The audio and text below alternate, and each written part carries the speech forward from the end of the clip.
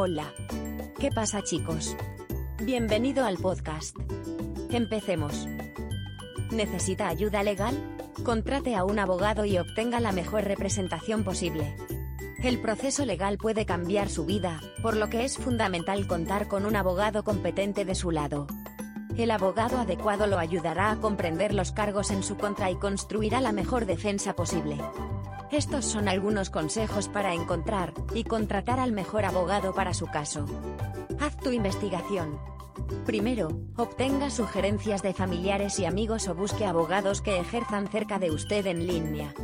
Revisar las reseñas en línea y los sitios web de los abogados puede ayudarlo a obtener más información sobre su experiencia. Programe una consulta. Durante la consulta, puede hacer preguntas y tener una idea de si el abogado es adecuado para usted o no. Asegúrese de llevar consigo toda la documentación pertinente para que el abogado pueda comprender mejor su caso. Pregunte sobre las tarifas. Antes de contratar a un abogado, pregunte acerca de sus honorarios y opciones de pago. Muchos abogados ofrecen consultas iniciales gratuitas, pero aún deberá pagar por sus servicios si decide contratarlos.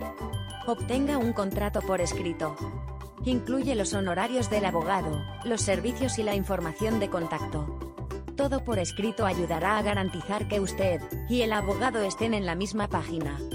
Siga estos consejos y se asegurará de encontrar y contratar al mejor abogado para su caso. Puede superarlo con la ayuda legal adecuada y salir fortalecido del otro lado. Si buscas abogados en Madrid, no busques más allá de Adarga Abogados.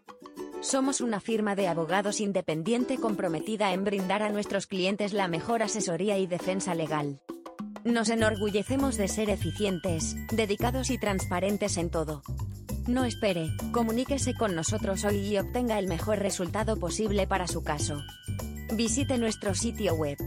Adarga Abogados. Gracias por escuchar hoy.